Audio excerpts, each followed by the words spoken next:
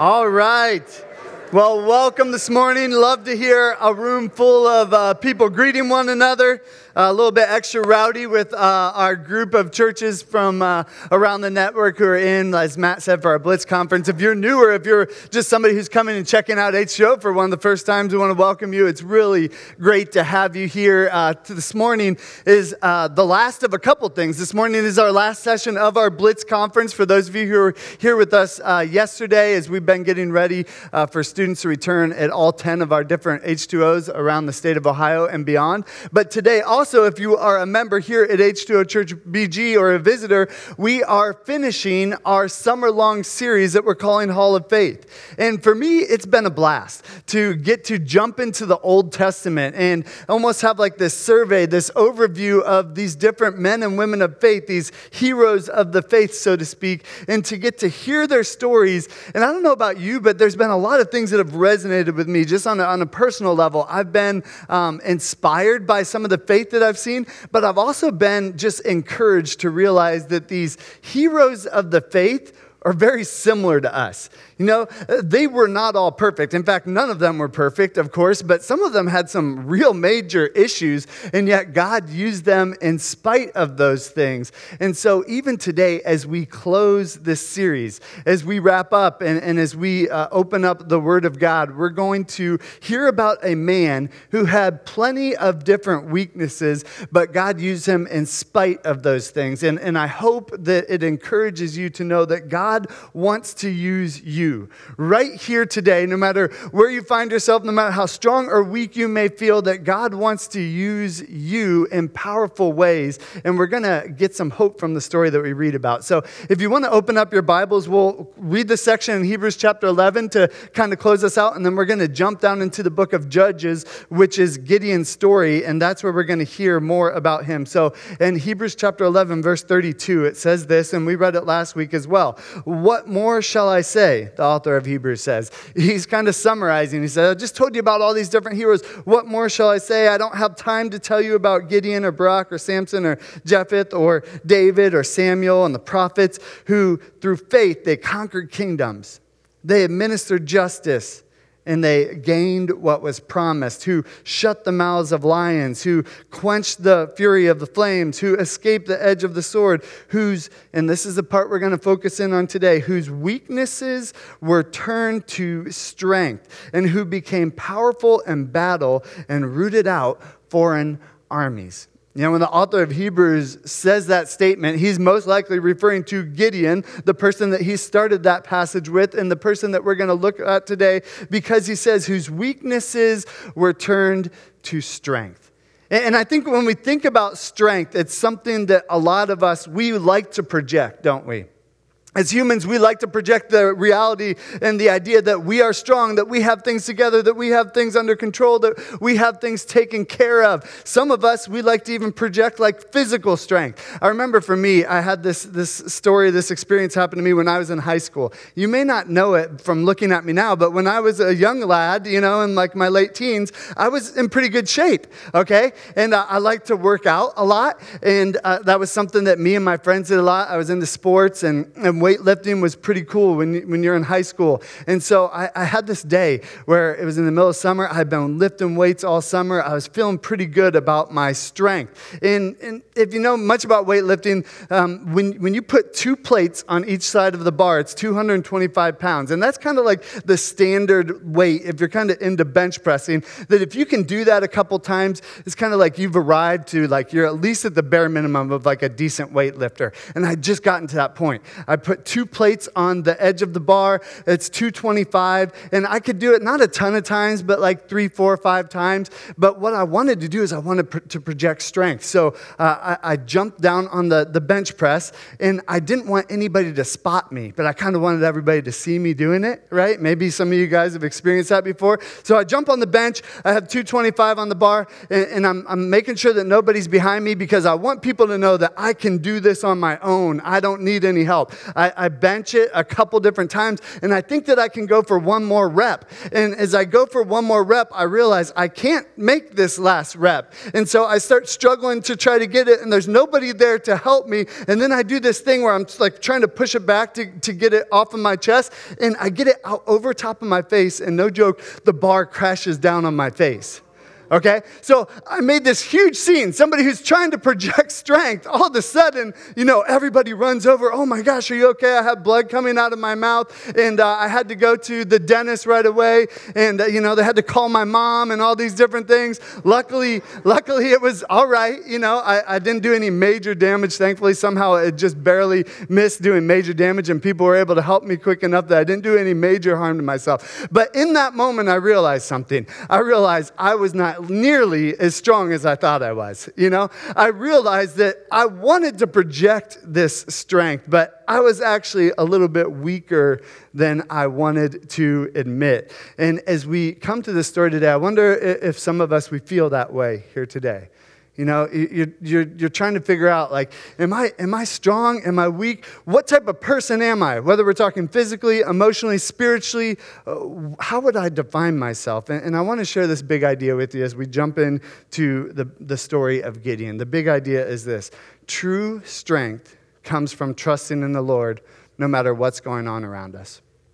True strength doesn't come from how many times you can throw up 225. True strength doesn't come from how strong we are. True strength comes from trusting in the Lord no matter what the circumstances. And we're going to see this play out in Gideon's life. See, I got to give you some background as we're jumping into Judges chapter 6. That's one of the challenges with this series, because you always got to catch people up as to where they are in the picture of the Old Testament. But here's what's going on. God's people had seen God do amazing things. As we worked our way through Genesis, we saw God establish a nation, and then we get into Exodus, and God calls out the people of Israel from Egypt. And he parts the Red Sea, and God gives Abraham a promise: I'm going to make you a great nation, and I'm going to give you a great land. He promises them those two things. And there's times throughout the story where it looks like, how in the world are you going to do this, God? But God does that. And they come out of Egypt, and they enter the promised land, and God's people just see God do miraculous things. But some years pass, and the people of God, ancient and still to this day, they had this cycle where they would see God do great things, they would follow God, and after a little while, they would start to drift and fall away. They would see God do great things, they would follow God, they would start to drift and move further and further away from God. Well, we find ourselves in Judges chapter 6 at a season in the nation of Israel where the people were drifting again and again. And it's like they'd turned to these other idols. There's all of these other tribes and people around them that are worshiping these fake gods, these idols. And the people of Israel, they got bored, I guess, with their God, the God who had actually brought them out of Egypt. And so they start worshiping these idols as well. And they look almost exactly like people who aren't even believers. The people of God are just kind of assimilated, and they're kind of running, and they're scared, and they have no faith, and they're not following the Lord at all. And they're actually getting beat up on by the tribes around them. The Bible says that God kind of gave them over to their enemies to kind of get their attention and remind them, hey, you need me in this situation. And so the enemies of God's people, the enemies of Israel, the Midianites and the Amalekites, they were ravaging Israel. Israel would make these, great gardens and plants, and they would build these buildings, and then tribes from around there would come in, and they would take all of their food, and they would take all of their stuff, and they would leave, and God's people would just be so frustrated and so upset and so angry, and this pattern continued to happen over and over again. And so the people of God are discouraged. They're getting bullied. They're getting taken advantage of, and they're not worshiping God at all. They think that maybe these idols can bring some form of relief to them and what they're experiencing. And so they start to turn to those things. And that's where we pick up the story in Judges chapter 6. It's not a good season for God's people. In Judges chapter 6, if you want to open there with me, we're going to find the story of Gideon. And we're going to stop a couple times throughout his story.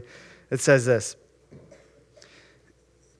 the angel of the Lord came and sat down under the oak in Ophrah that belonged to Josah the Abarite, where his son Gideon was threshing wheat in a winepress to keep it from the Midianites. And when an angel of the Lord appeared to Gideon, he said, "The Lord is with you, mighty warrior." I want to stop right there because this should be a bizarre scene in our minds. And it leads us to our first point, that Gideon was fearful. Gideon was full of fear. Remember what we just talked about? There's people that are plundering them over and over again. And so it says that Gideon, one of God's people, was threshing wheat in a wine press. Now, for most of us, that means nothing, right? Threshing wheat, what? And a wine press, what? But that was a big deal, right? I mean, wheat was one of the foods that they needed to survive. And so threshing wheat is simply, separating the chaff from the kernel, like getting all the stuff, the chaff, the stuff that you don't need, the kernel, the stuff that you do need, and you have to separate it. Well, typically, in those days, and still to this day in an agricultural society, you need space to do that, right? You have to spread it out. You get it up in the air a little bit. You let the wind take care of it and separate the two because the chaff is really light. The seed is a little bit heavier. And so you need some space to make sure that the wheat gets separated and the things that are good get separated from the things that... But it says that Gideon is doing this down in a wine press, which is basically like a cave during that time. So he is hiding in a cave doing a menial task of separating this wheat. And an angel of the Lord shows up to him and he says, "Listen, the Lord is with you, mighty warrior." Okay? It's a bizarre statement because he's hiding from his enemies, doing something very simple, and this angel of the Lord out of nowhere shows up to him. And I think as I read that story and as I listen, I feel like a lot of us can probably relate a little bit to Gideon, can't we? One of the things that I hear more and more as a pastor is this idea that so many of us were grappled with fear. Fear is something that grips us. Fear is something that many of us, we deal with on a daily basis. Because we look at our world and we see all the things going on around us and it produces fear in us. For some of us, just the idea of talking to other people, it brings fear into our hearts and to our minds. Fear is something that so many of us deal with. And I wonder if God would say something really similar to us, because we may feel a lot like Gideon, hiding in a wine press. Not wanting to get out of our rooms, not wanting to go out and engage, not wanting to take the love of Christ to the people around us. But I wonder if God showed up to us even today, what would he say?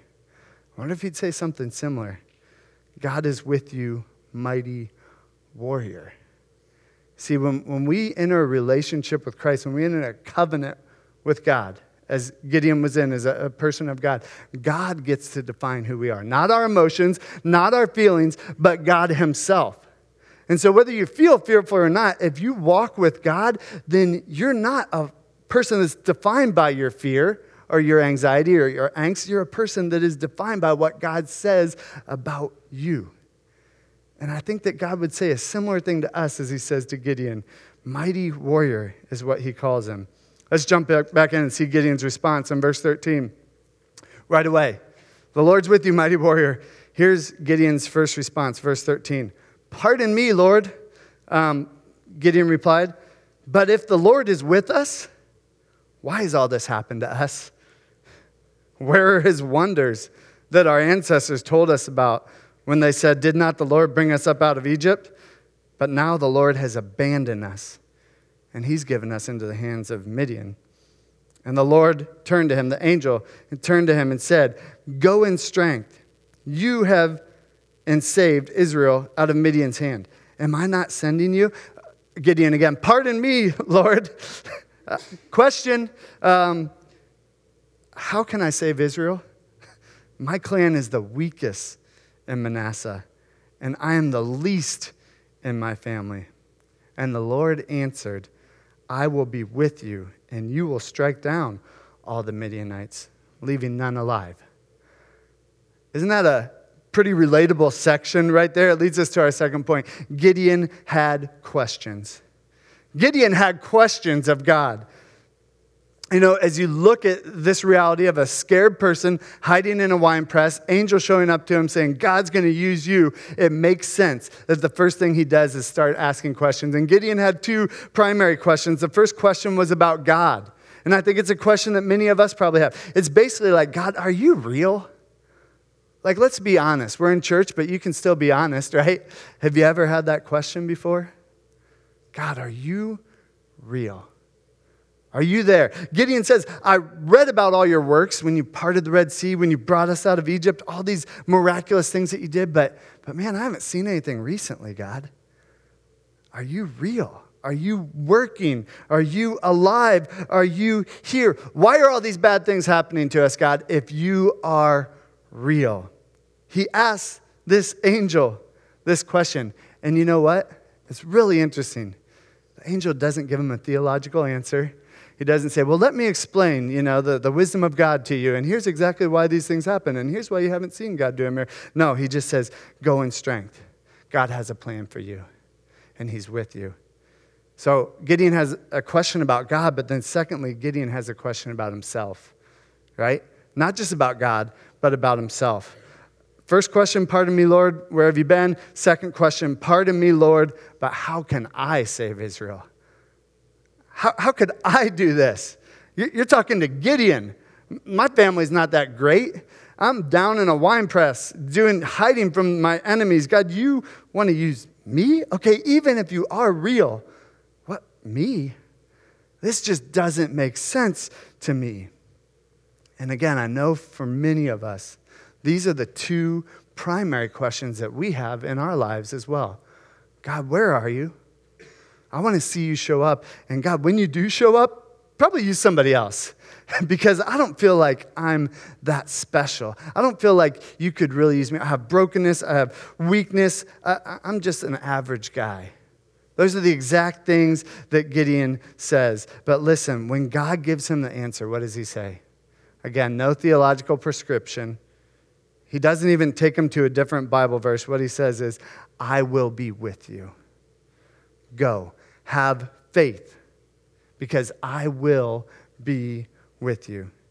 And Jesus has given every single one of us that exact same promise. In Matthew 28, the Great Commission, which is one of the verses that we hang our hat on as a church, Jesus says, I will be with you always, even till the very end of the age. All authority in heaven and earth has been given to me. So I'm going to be with you always. So you can go and know that you can have confidence in God, and you can even have confidence in yourself because God has empowered you, because he is with you. And it's not about you, but it's about the strength that comes from following a God who is always with us, who has all authority on heaven and in earth. There's something freeing about knowing that God is with us.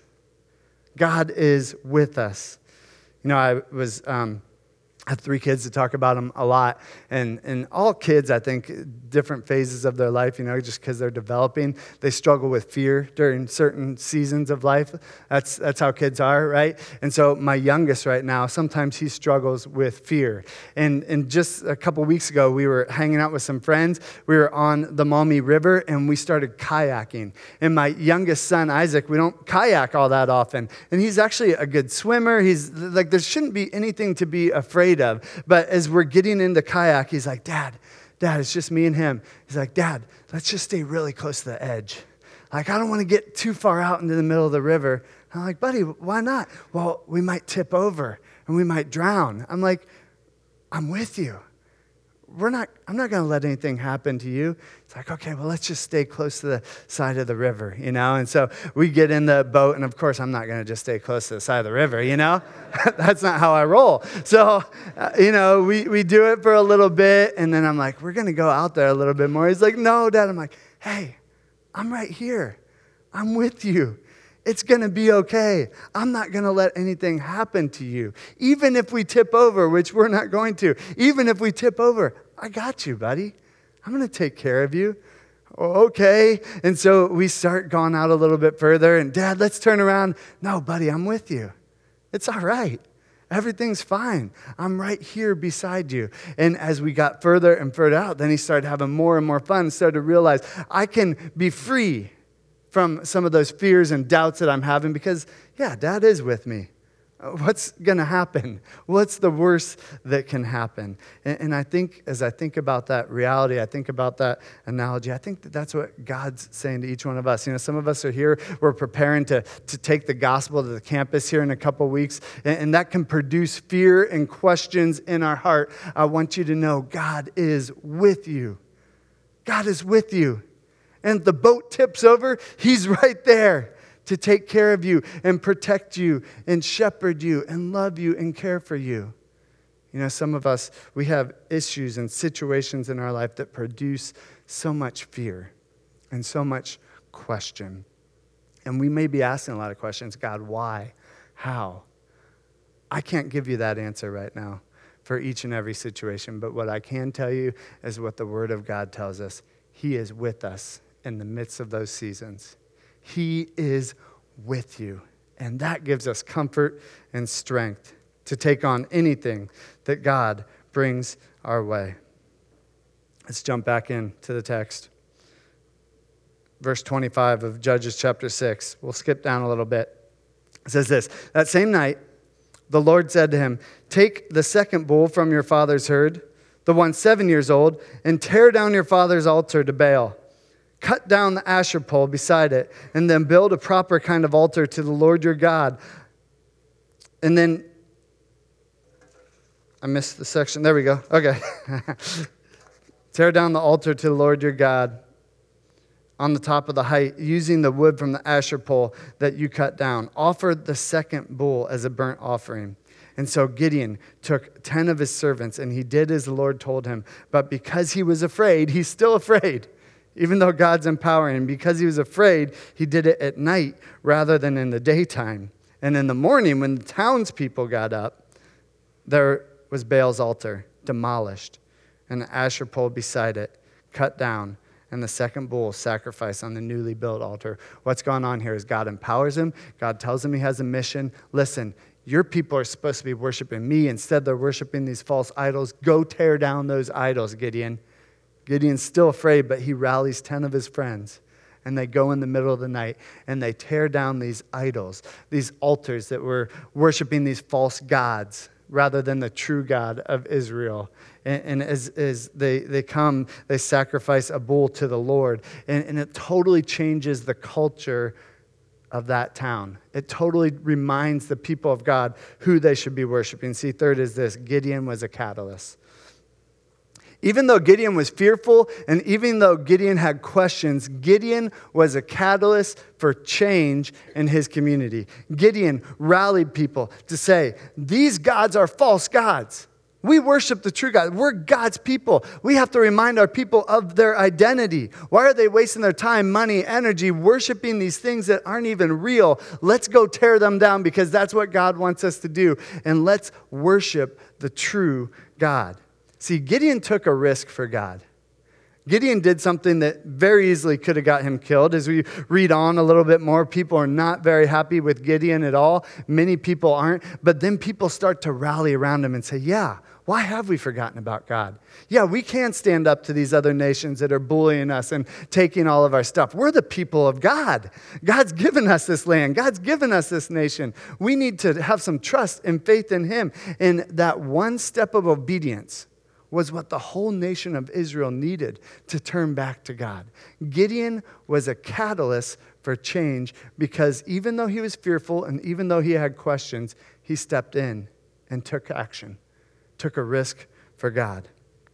And as I think about all of us, I wonder, what are the areas that God may want you to be a catalyst in? What are the areas or what are the idols that God may want you to say, that's something in my life or my community or my group of friends or my family that needs torn down? Because it's taking us further and further away from God. You see, the Old Testament talks a lot of times about idols, and oftentimes we think of idols as like these statues that people, thousands of years ago bowed down and worshiped, and that's the only thing that's idol, but we can still have idols to this day. See, an idol is anything that we worship above the true God. Even good things in our life can become idols when we put them above God's rightful place in our life, at the center of our worship. And so even as we hear the story of Gideon and see how he was a catalyst, I wonder if there's any areas of our life that God wants us to be a catalyst and say, we need to take on that idol. Maybe it's an individual idol that you have that you're struggling with, or maybe it's something within your close group of friends or family that you need to address with them and say, how can we tear this down so that we can worship the true God? Gideon was a catalyst.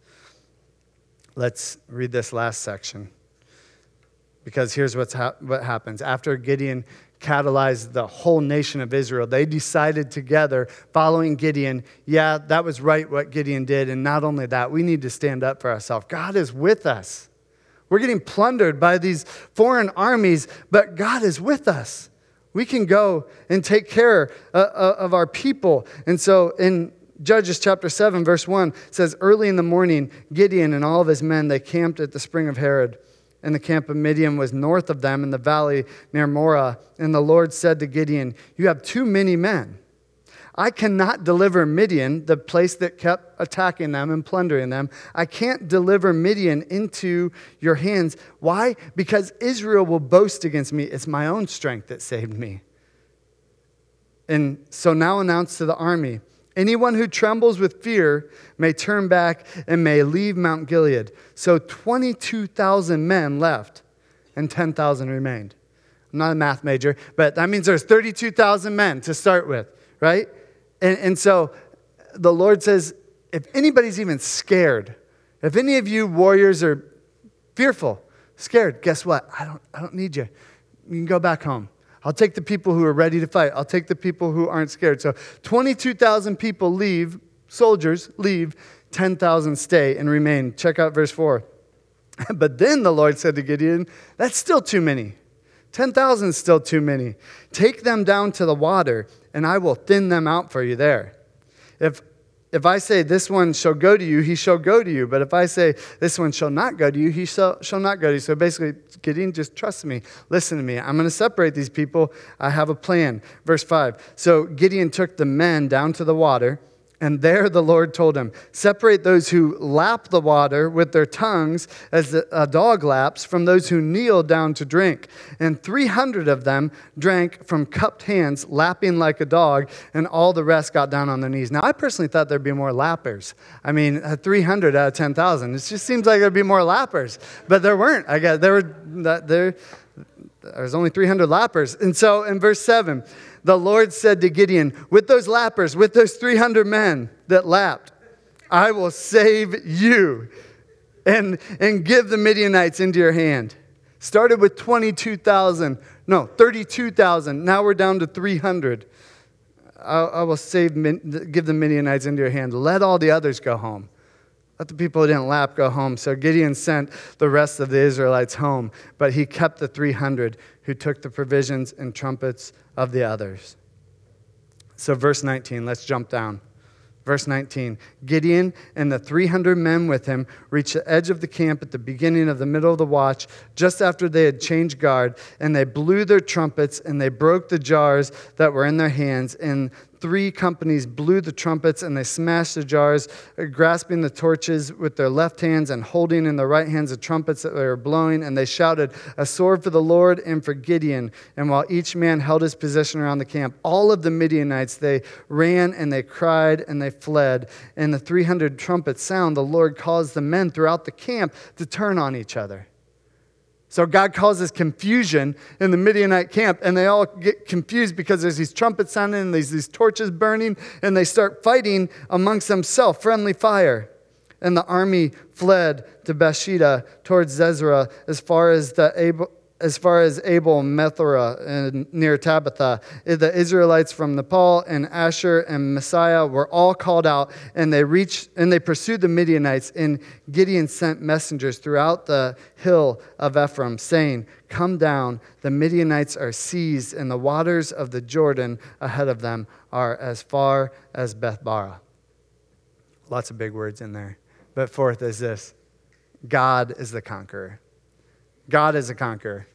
See, sometimes as we wrap up this series, it's so tempting to look at a story like Gideon and say, man, Gideon is such an amazing man of faith. Or look at a person like Abraham or Moses or any of the people that we looked at.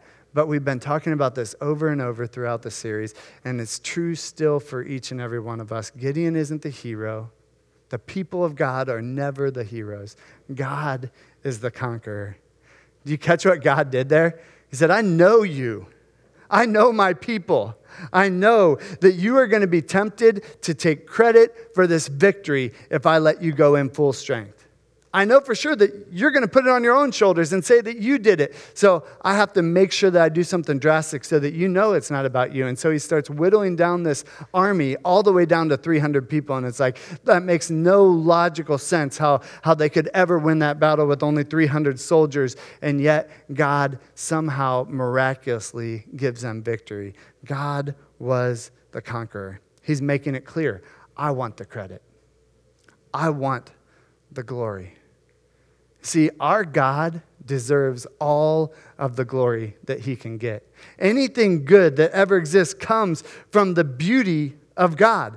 And so when God calls us to give him glory, it's not for his own good. It's not like he needs that to build himself up. It's that we need it to remind ourselves of how great and powerful he is. And as we worship him and as we serve him, that's when we become fully alive. When we give God glory, that's when we're at a point when we're thriving. That's when we know that he's with us. That's when those weaknesses start to fade away and we become strong. When we're giving the God of the universe his proper glory. God shepherds us, loves us, and cares for us as he points us towards his glory. You see, God wanted to make sure that nobody was tempted to be a glory thief. That Gideon or any of those soldiers felt like it was them that did the battle. God wanted them to know that it was him. And so as we close here today, I wonder, we think about the story of Gideon, I wonder if we feel like we have flaws of biblical proportions. I wonder if you feel like you can relate to some of these people that we've talked about this summer.